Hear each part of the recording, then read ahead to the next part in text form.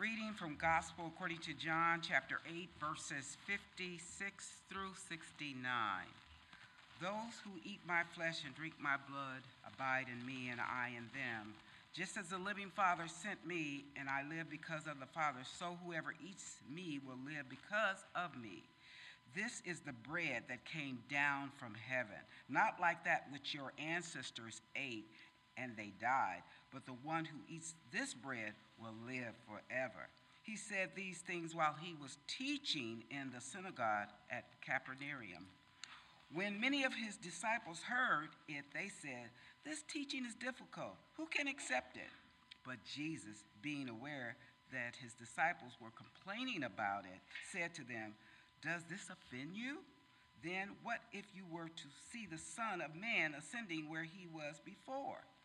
It is the Spirit that gives life, and flesh is useless. The words that I have spoken to you are spirit and life. But among you there are some who do not believe." For Jesus knew from the first who were the ones that did not believe and who was the ones that would betray him. And he said, "For this reason I've told you that no one can come to me unless it is granted by the Father." Because of this, many of his disciples turned back and no longer went about with him. So Jesus asked the 12, "Do you also wish to go away?" Simon Peter answered him, "Lord, to whom can we go? We have come to believe and know that you are the Holy One of God." The gospel of the Lord. Praise you, Lord Jesus Christ.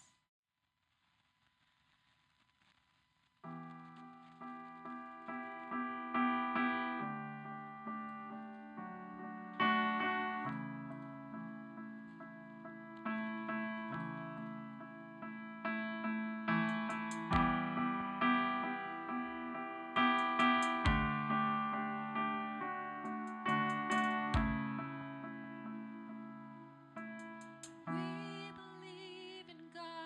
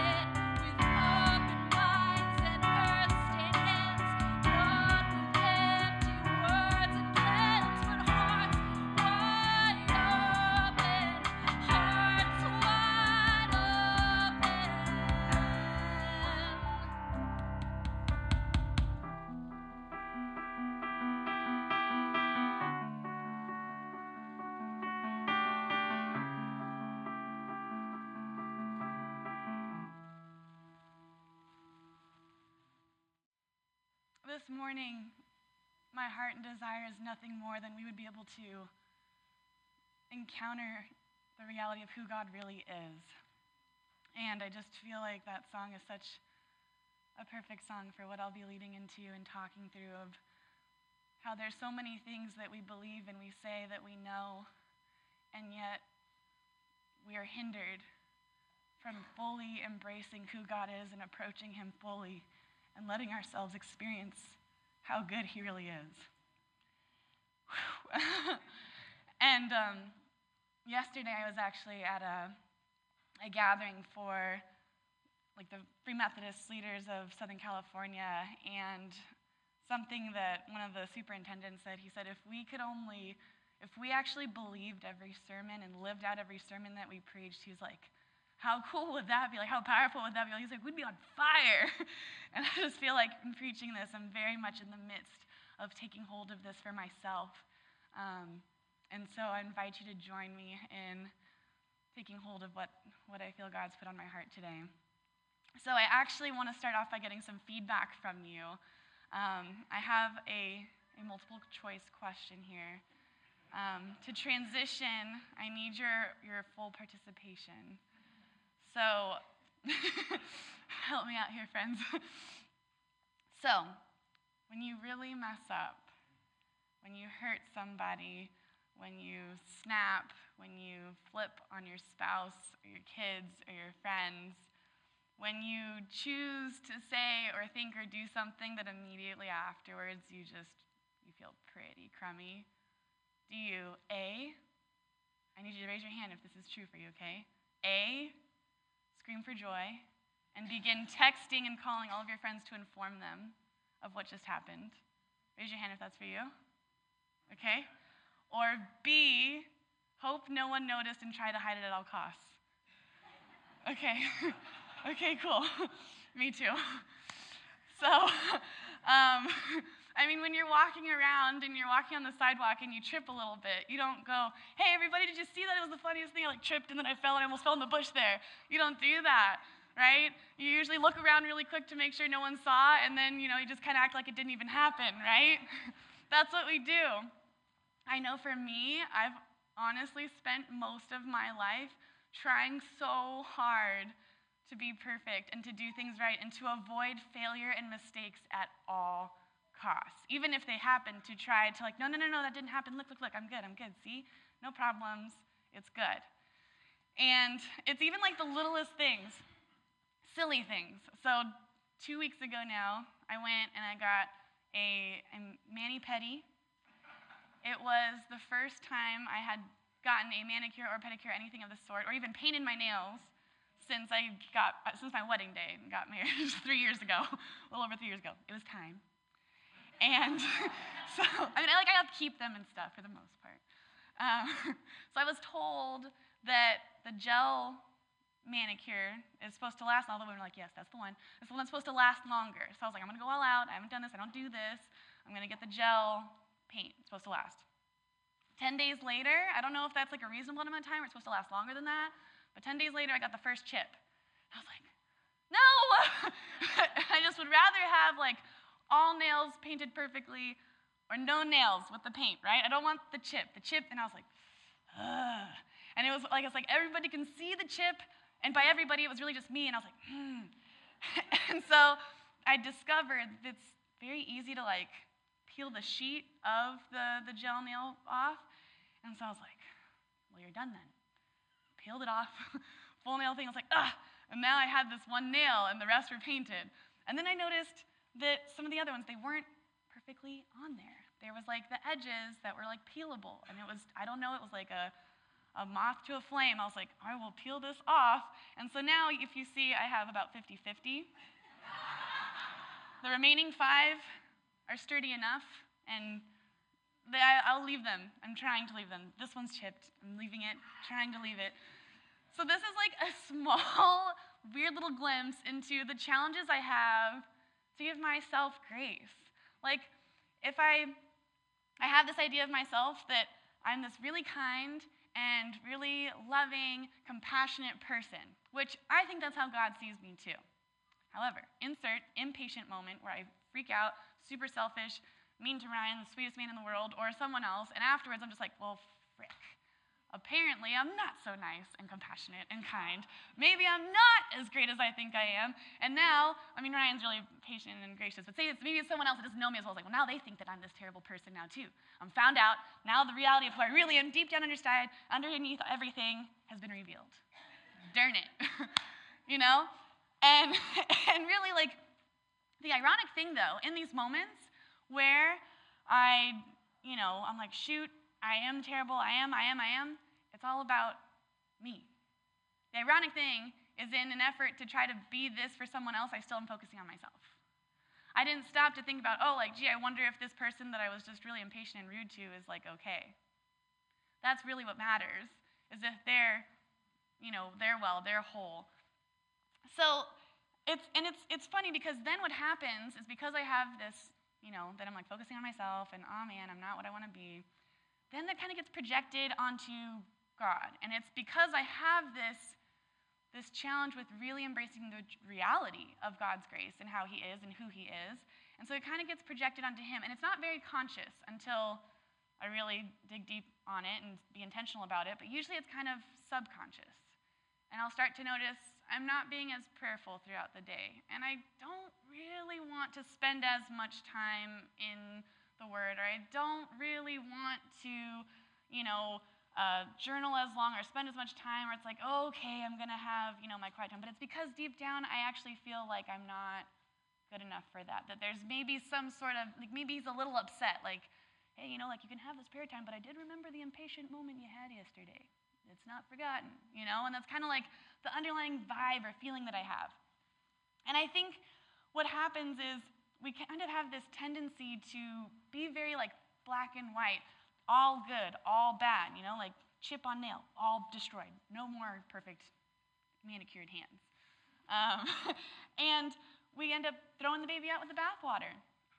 And we kind of tend to try to like figure out, why something has happened. And we kind of begin to create this strange version of our own justice system. So, say, for example, we like to attribute the reason. So maybe your friend, you guys are walking outside, and they get pooped on by a bird. And you're like, that's what you get for cheating last night on Uno. And that's like our weird sense of justice. Or it's like, see, you knew that you shouldn't have done the thing the other day, and that's it coming back around. That's what happens. Or on kind of like a more serious note, we do that with other things, right? So you guys are laughing because you're like, I did that. I just said that to my friend yesterday.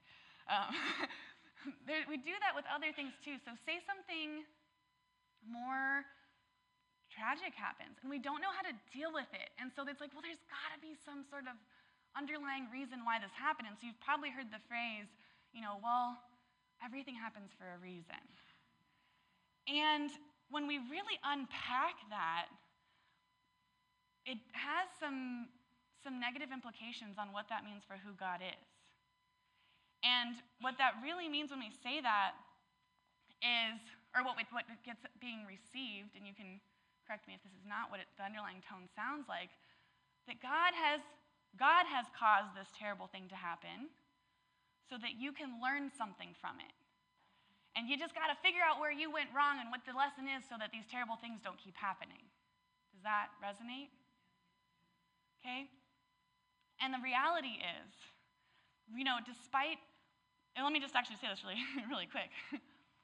God doesn't do that. I'll say that before we get it, I'll explain it further. But awful things in this world happen as a result of broken and fallen people. We're in a broken, fallen world. That's why we're here trying to make a difference and be transformed within ourselves and transform other people, right? And to allow the Lord to do his thing.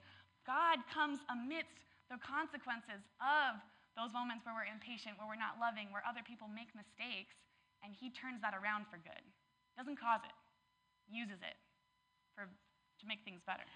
Okay? So I just want to bring that clarification. Because here's the thing, despite hearing how good God is and how amazing he is, if we have these underlying feelings and senses, they might not be conscious. This may be the first time you're thinking like, well, yeah, that actually does put him in a really bad light, right?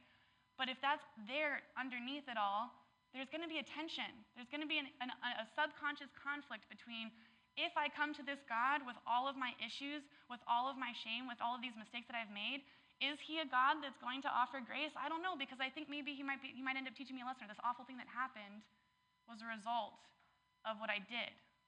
Does that make sense?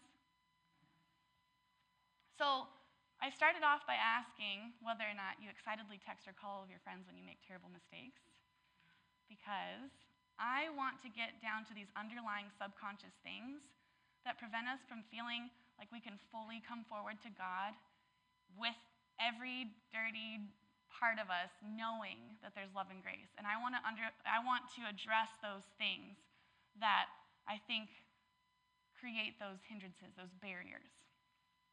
And the reality is, when we feel that freedom, that acceptance, and we have that full confidence to confess the things that we're feeling, to feel like we can lay it all out there and know that there's going to be love and acceptance on the other side, that's when we get to experience the real freedom and transformation. So, let's take a look at our passages today. Joshua 24, 1 through 2, and then 14 through 18. You heard Luan say it very well.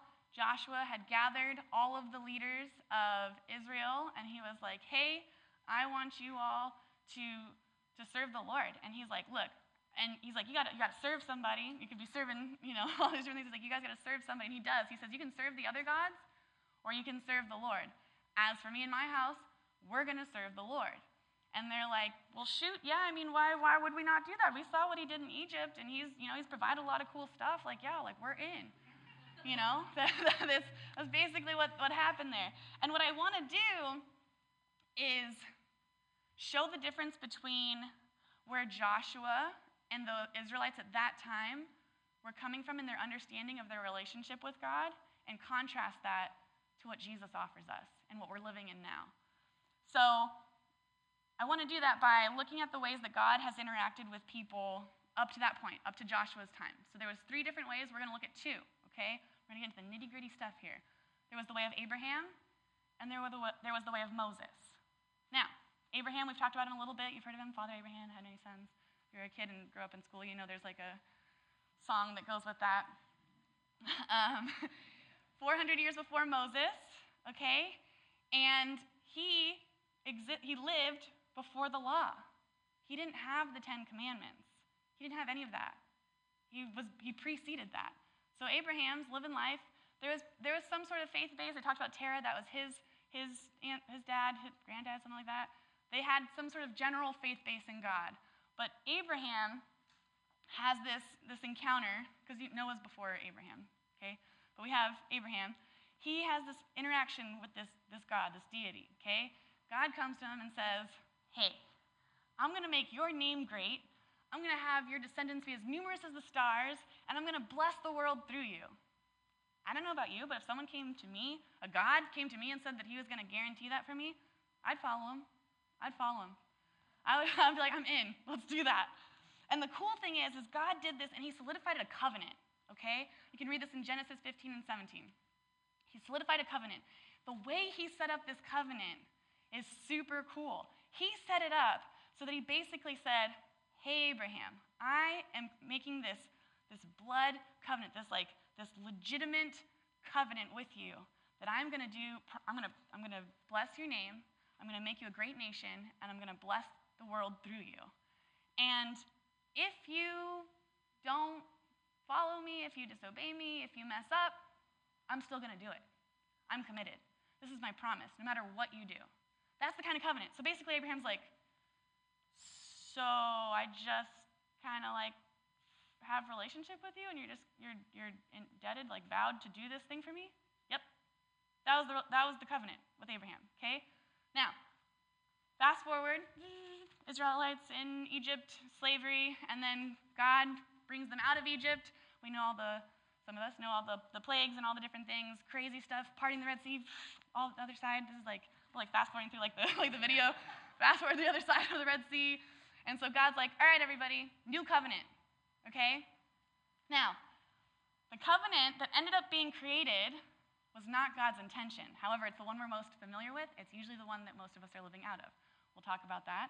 What God's original thing that he did was he wanted to have a nation of priests that had full access to God, that had relationship with him. And so you read in Exodus 19, And you can see kind of like not abridged, the extended version in Deuteronomy 5, where God gathers all the people and reveals his glory and his majesty to them and speaks to them audibly through fire. Pretty cool, okay?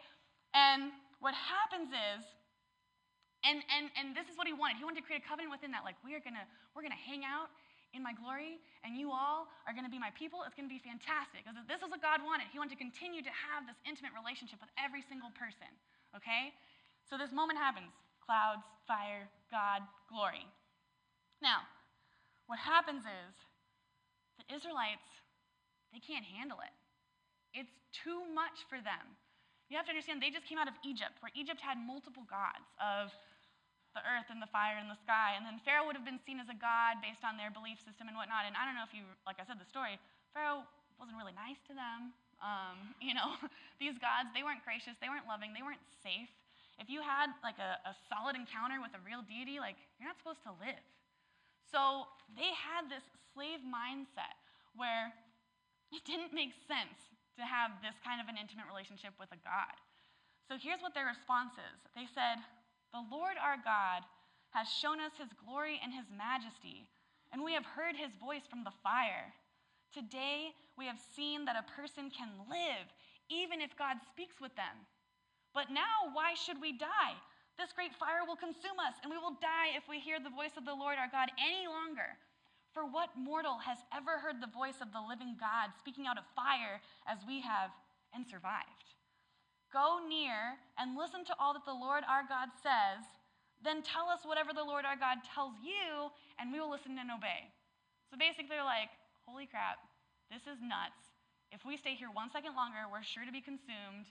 We don't want a part of this. Moses, he seems to like you. You go into the fire stuff, and then you just tell us what he says, and we'll do what you say. So the Israelites literally opted out of this intimate relationship with the tangible glory of God and gave that duty to Moses. And God doesn't force us into anything. We have free will. We have the ability to choose or to not choose him. He's not going to be like, well, too bad, you guys get to sit in the fire cloud and listen to me talk. That's not how he is. So he honored this request, and he submitted himself to a system that he never wanted to be bound to. His true nature ended up being veiled by the law. So what they requested, essentially, was this.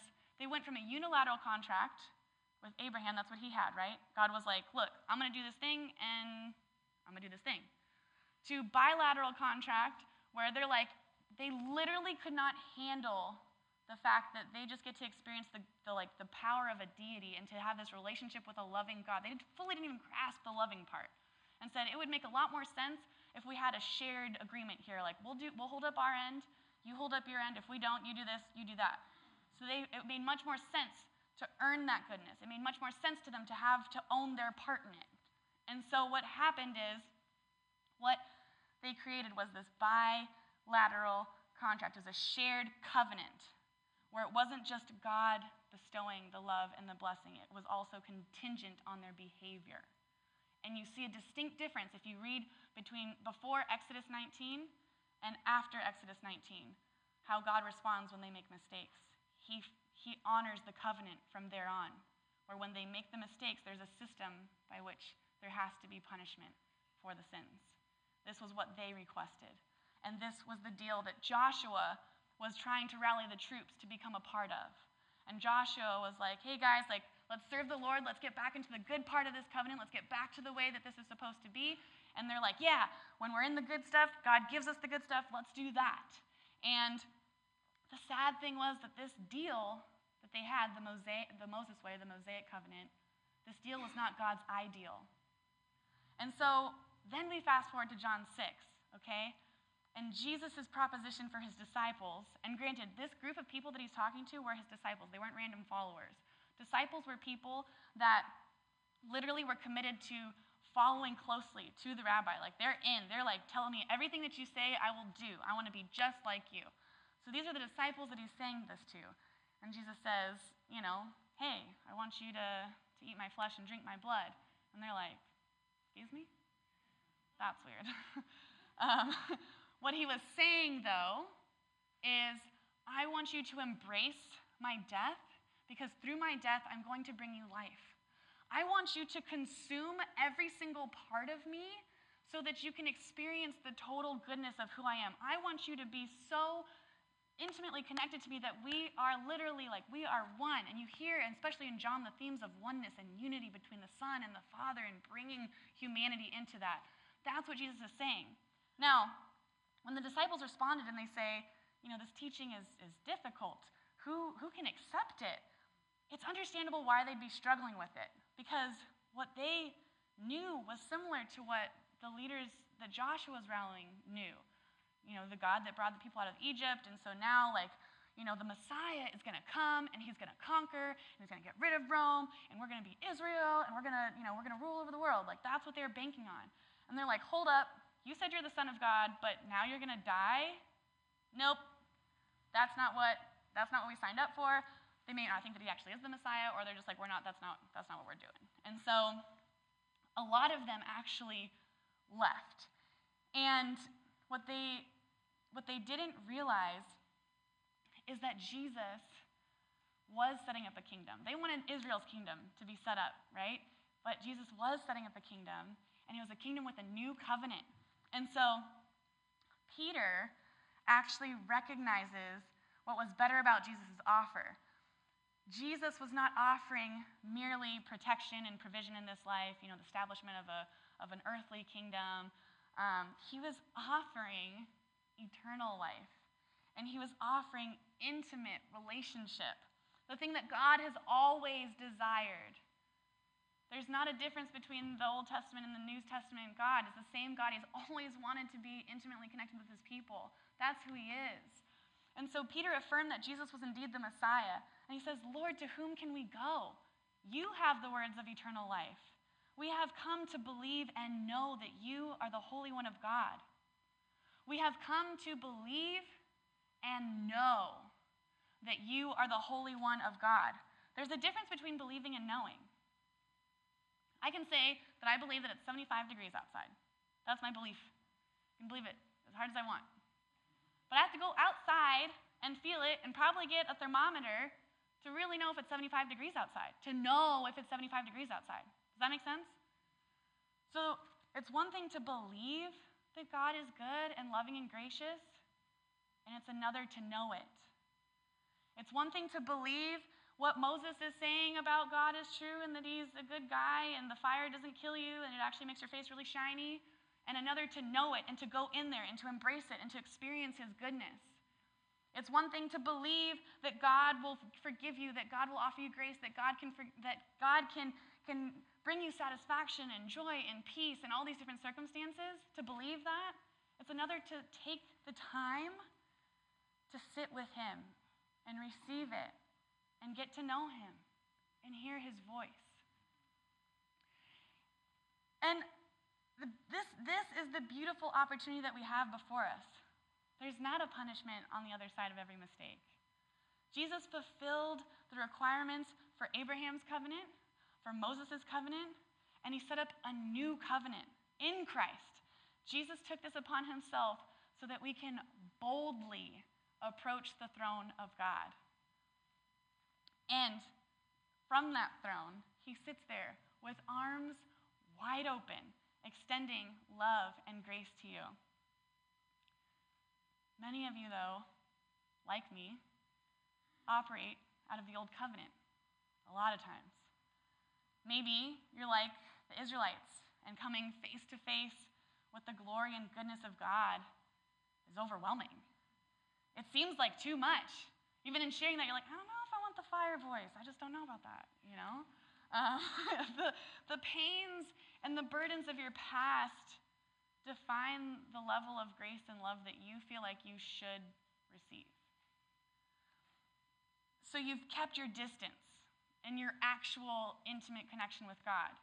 And you've opted to experience him through coming here, through Kevin's sermons, maybe through Kevin's prayers.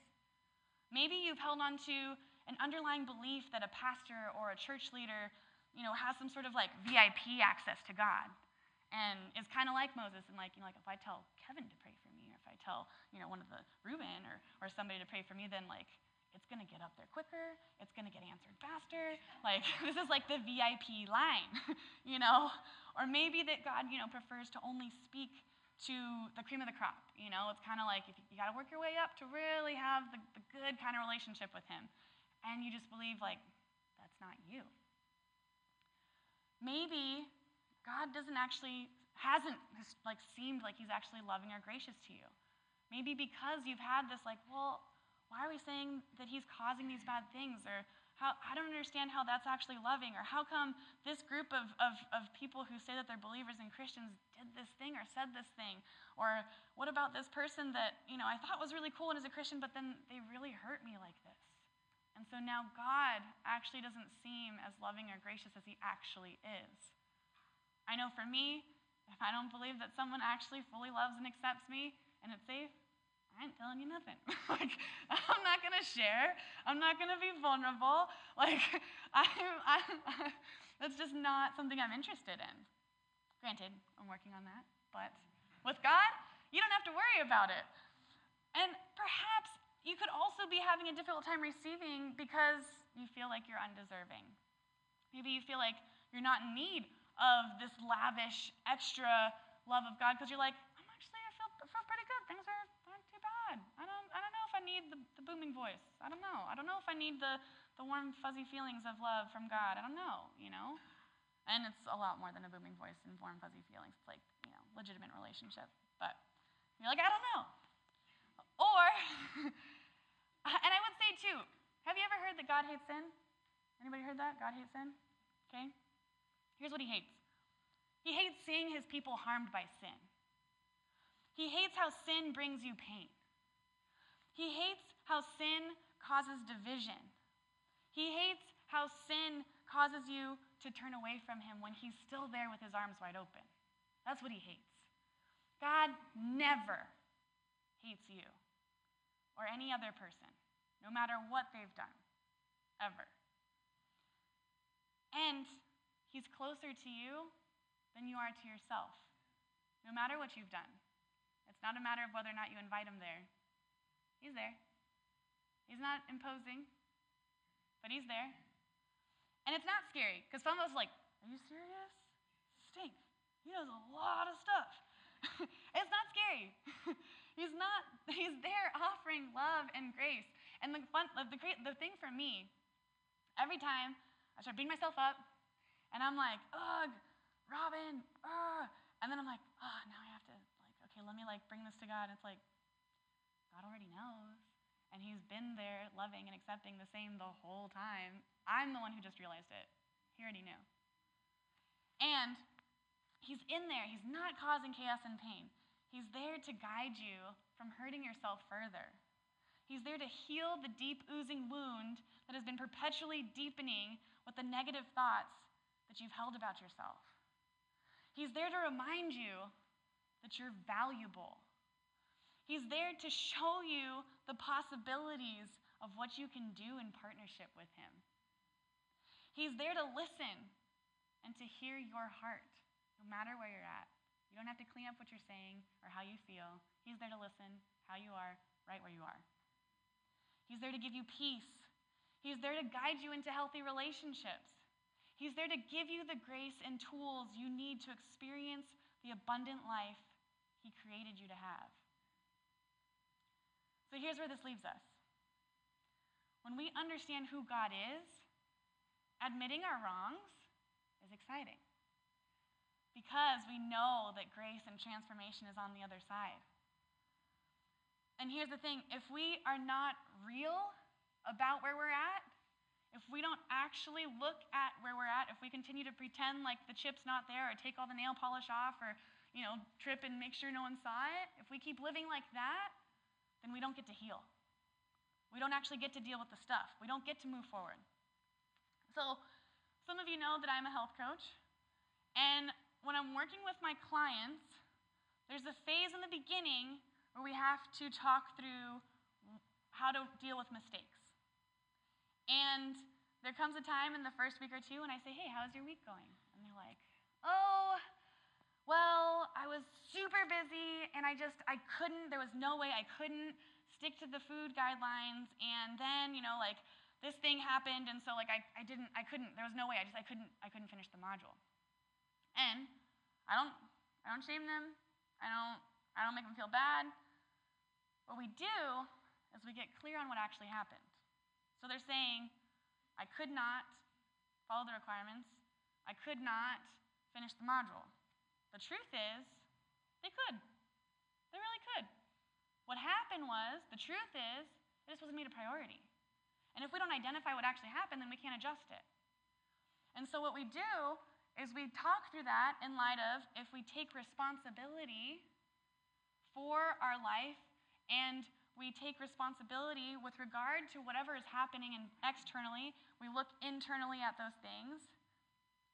Because if we don't, and we continue to place blame and to make what we do based on what's happening out here, that's a really good way to not deal with what's going on in here.